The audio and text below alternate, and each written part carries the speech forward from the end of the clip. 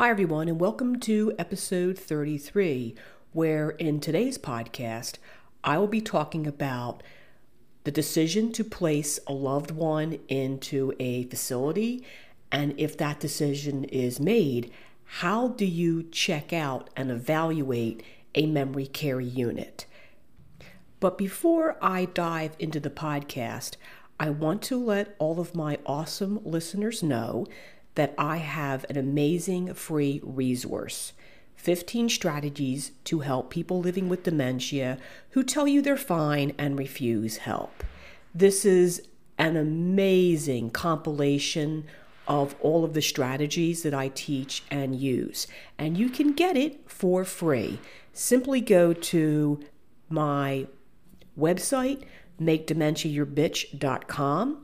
You will land on the page and you can get your copy today. This is the Make Dementia Your Bitch podcast, where I explain how caregivers can lovingly respond to confusing or challenging behaviors and reconnect with family members living with dementia. The information in this podcast is for educational purposes and is no substitute for medical advice or care.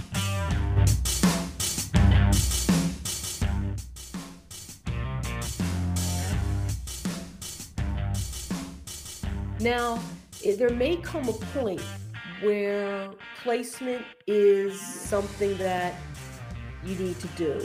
And it's a highly individual decision because I had a colleague who said, everybody can sing, not everybody's a singer. Everybody can care, not everyone is a caregiver. But in this society, if you are a spouse or an adult child, you become the default caregiver. In some cases, it works out really well. In other cases, it doesn't.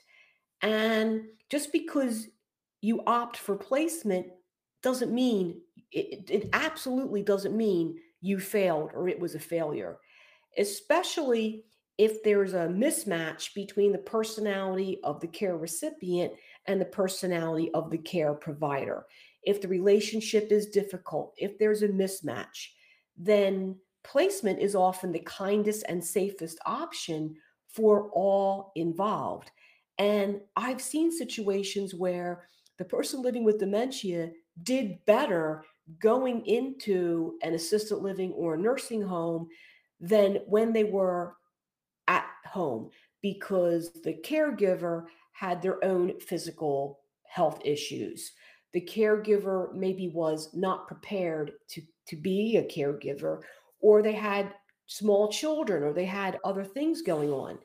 So the next question is, do we use an assisted living or a nursing home? And I have people who say things like, oh, I promised my mom I would never put her in a nursing home, so I found an assisted living. Okay, that's fine. But here's something to realize. Assisted livings are not regulated by the Center for Medicare and Medicaid Services. They are regulated by the state, which means the quality of assisted livings vary heavily from state to state. So in Alabama, if you serve people living with dementia, you get the designation special care assisted living. And what that means is it's locked. The, you have ways to prevent people leaving the facility. And I hate to be that blunt about it, but that's how Alabama classifies assisted livings. And they do mandate this dementia education training from the Dementia Education Training Act, or DETA. That content was developed and last updated in 2002. So what is there is highly outdated, and in some cases, it's flat out wrong, which is a problem. And also, cost can be an issue because oftentimes assisted livings will market themselves as less expensive than traditional nursing homes. Maybe, but as your person needs more care, the assisted living then starts to upsell. They'll say, oh, now your dad needs this or your mom needs that. We can do it, but it's going to be an extra $500 a month. And next thing, you're paying more than if you had gone the nursing home route. The other issue to think about is spending down. If you're concerned about your loved one outliving their resources, nursing homes will accept Medicaid payment.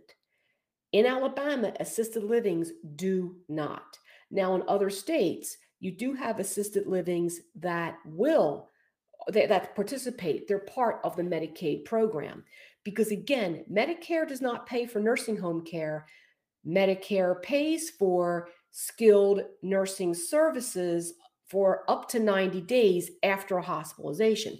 That's where people get confused. So like when mom, fell and she was in the hospital, Medicare paid for her to go to Fairhaven or Wood or one of the facilities. And she was there for a while and then she got stronger. We took her home. That's for a finite time and for specific services. So, what you may want to think about is if you do go the assisted living route, you may want the assisted living to be part of what's called a continuing care retirement community where there are multiple levels. And Fairhaven, St. Martin's, and the Pines, those are two examples where you have an entity that has everything from independent living to skilled care and rehab. They do it all. That's just something to think about. Now, let's say you're looking at a facility. How do you vet these places? You're going to call up, you're going to go on to Nursing Home Compare, take a look, check in with friends and families, but ultimately, you're going to go and tour the place. And usually the person who takes you on the tour, I call them the tour guide, it's usually somebody from marketing. And their job is to sell you on putting your loved one or placing your loved one in this facility. That's how they make their money. So, some questions to ask. You can ask the tour guide, tell me about the unit manager and staff. Please describe their education, experience, and training of whoever's in charge of the memory care unit. Because you would think, because a unit is called memory care, they would have people who have specialized education and training for dementia care. Nope. I've walked into memory cares and the person running it had an MBA, period. They were strictly a business person, didn't have the foggiest about what to do with a person living with dementia. And I won't mention who it was, but I've been invited when different facilities build their memory care unit or they add one. And I took a tour, and this one facility was so excited because they had an aromatherapy room. And I'm thinking to myself, okay, whoever designed this knows jack about dementia because oftentimes with Alzheimer's, you have a part of the brain called the entorhinal complex. That's also the part of the brain that connects the cells in the nerve to the parts of the brain that decodes and tells you what you're smelling. That area of the brain shrinks and doesn't work real well. So having all these scents to calm them down may not work if you don't have the part of the brain that connects the nose smells to the olfactory part of the brain. And I just kept it to myself. I just went, oh boy, this is bad. And so you want someone who's running this memory care unit to either be a nurse with at least a bachelor's degree or someone in an aging related field with a graduate degree, someone who maybe has a degree in social work and gerontology. They need to have some type of educational preparation and experience. You want to ask about turnover or better yet, longevity, because if you ask about turnover, people tend to not answer that question.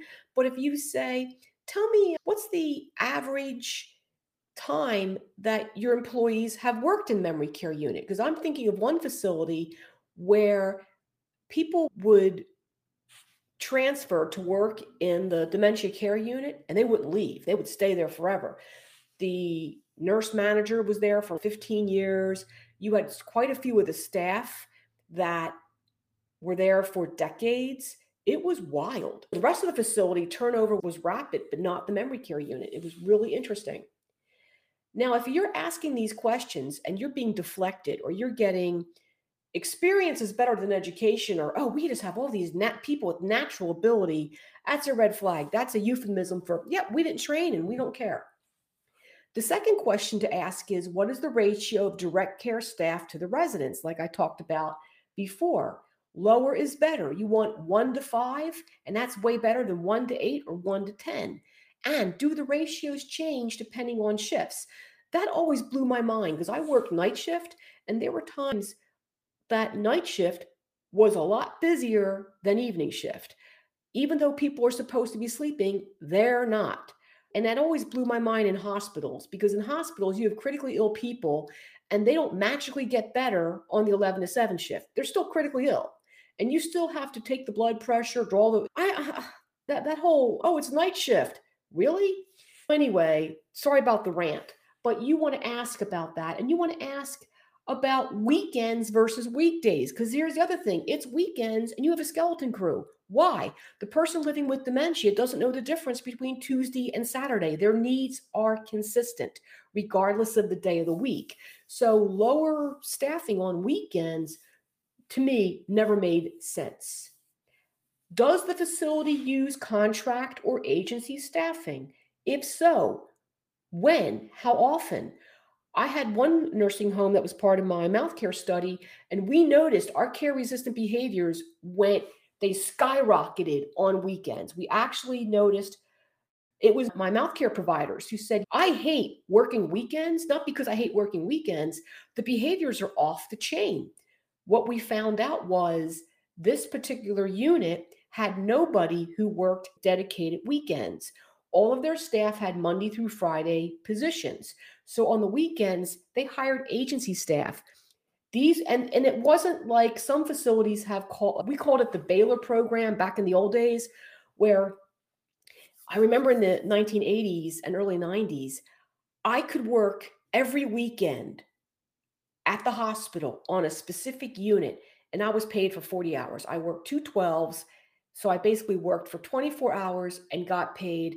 I didn't get paid for 40. I got paid for 32, and I got benefits. So I was like, this is cool, because that's how they were able to staff on weekends. So if they're using agency staffing on weekends, but it's the same people, that's not so bad. Often what happens is, and this was happening in this one facility, every weekend you had a brand new crew who didn't know the residents, didn't know what was going on, and it was a mess. So that's a question to ask. How are call-ins handled? And then look for other indicators of staffing. Look at the cleanliness of the residents. Just because you don't smell urine or yucky odors doesn't mean it's clean. You look at their hair, faces, hands, fingernails, and clothing.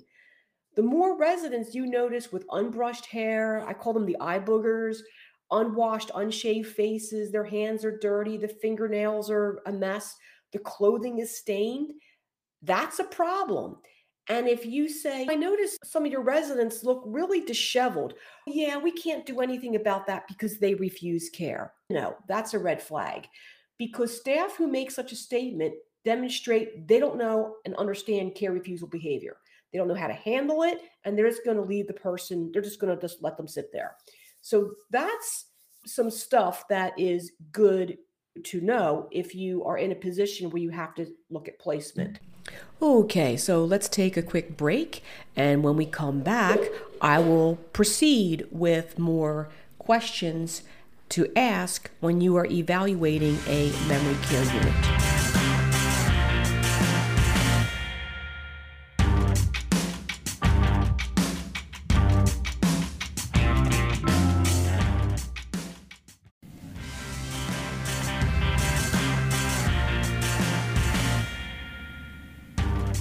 The next question is, what are the day-to-day activities? Who develops them and who actually implements them? The correct answer is you want a recreational therapist. You want a dedicated person, and that is a real thing. I went to school with people who were recreational therapists when I was doing some of my gerontology courses.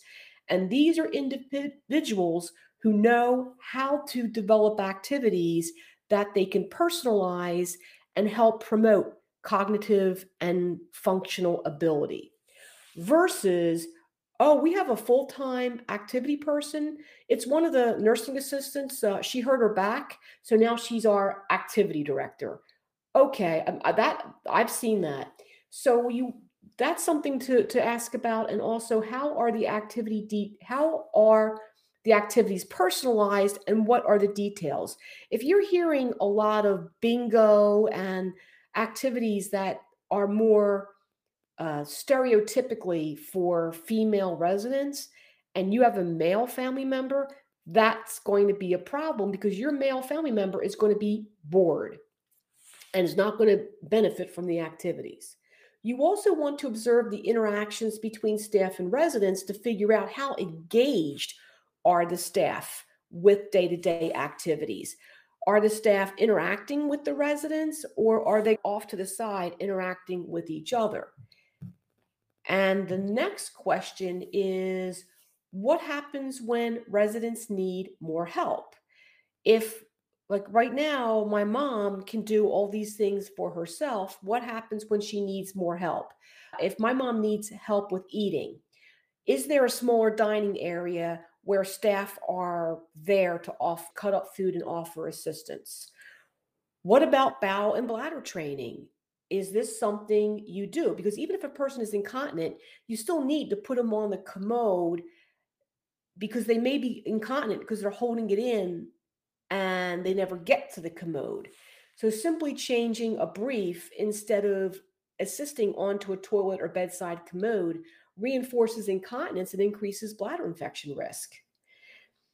How much notice or assistance do you get if another level of care is deemed to be necessary? And also, do the prices increase with care needs? Because when assisted livings first propped up in the late 90s, early 2000s, it was a pretty cool niche market because you had two options: living at home or a nursing home. You went from 0 to 30. There was nothing in the middle for people who needed some assistance, but really didn't need the amount of assistance offered by a nursing facility. Assisted livings filled that gap, but they were designed for a specific need. And once the person required more help, the expectation was they would then transition to a nursing home environment. What the assisted living started to do was they started adding price increases so that they could keep the person living with dementia there. And it got to the point where some people in assisted living were actually, the families were paying more for the same services they could also get in a nursing home. And it was becoming a little bit of a racket. So that's just a question to ask. And this is a big one. How are behaviors handled? Like agitation, refusals, anger, or aggression? And ask multiple staff this question, and make sure you're not saying it in front of the administrator or the tour guide, because the staff may give you the company response and not really a good answer. If all you hear is redirection and distraction, that's not enough. That's like hiring someone to put in a bathroom or renovate a room in your house. And you say, "What tools do you use?" And they say, "A Phillips screwdriver and a hammer." That's great. But if I have someone remodeling my bathroom, they better know how to lay tile, cut tile. They need to have plumbing tools. They need to be able to do the whole thing. Otherwise, I'm not hiring you. So when I hear distraction and redirection and that's it, I feel very sad because that's not adequate. Optimal responses would address prevention. You want to ask, how do you prevent these behaviors? If the response is, oh, you can't prevent these behaviors, nope, they don't know what they're doing. You also want to pay attention to the physical environment because the physical environment can trigger behaviors. Are the residents crowded around one dining room table? They're on top of each other, so they're getting each other upset and agitated. I personally am not a fan of cruises because I don't like to be crowded with people. And a lot of times when you go on some of these cruises and you want to go to the restaurant, some of them you do have reservations, but other places everybody shows up at once and it's a zoo. I do not like being on top of people. And if I had dementia and we were all sitting in this one room crowded around this one table, behaviors are going to escalate. You also want to pay attention. Are there TVs blaring in the background or music blaring? Is because that will trigger behaviors. If a particular resident is very loud or is vocalizing, how does the staff intervene? Ask about how knowledge of individual preferences and triggers are shared between staff members. Do they have a formal meeting where they have a huddle about the needs of this resident? Nursing homes have what's called care planning meetings where they're supposed to go over the care plan and adjust depending on the needs. Assisted living, some don't. But what's the plan of care for my family member, and how is information shared, and how is it updated? Because here's something that I actually address in one of my blogs, and I hate to say it, placing someone in care doesn't reduce caregiver burden, it just changes it up. So when you were the sole caregiver, you dealt with these stressors. When you decide to move your loved one into a facility, now you're dealing with different things. I know when my family member was placed, and she was in a facility as part of her 90 days post-hospital, it was interesting because my phone never stopped ringing. Every time I turned around, they would call me about something. And it got to the point where I thought, does anybody know how to think in this facility? It was just really crazy. And you really want to also talk to the direct care staff about their knowledge of individual preferences and triggers, and knowing the difference between a knee-jerk refusal and true autonomy.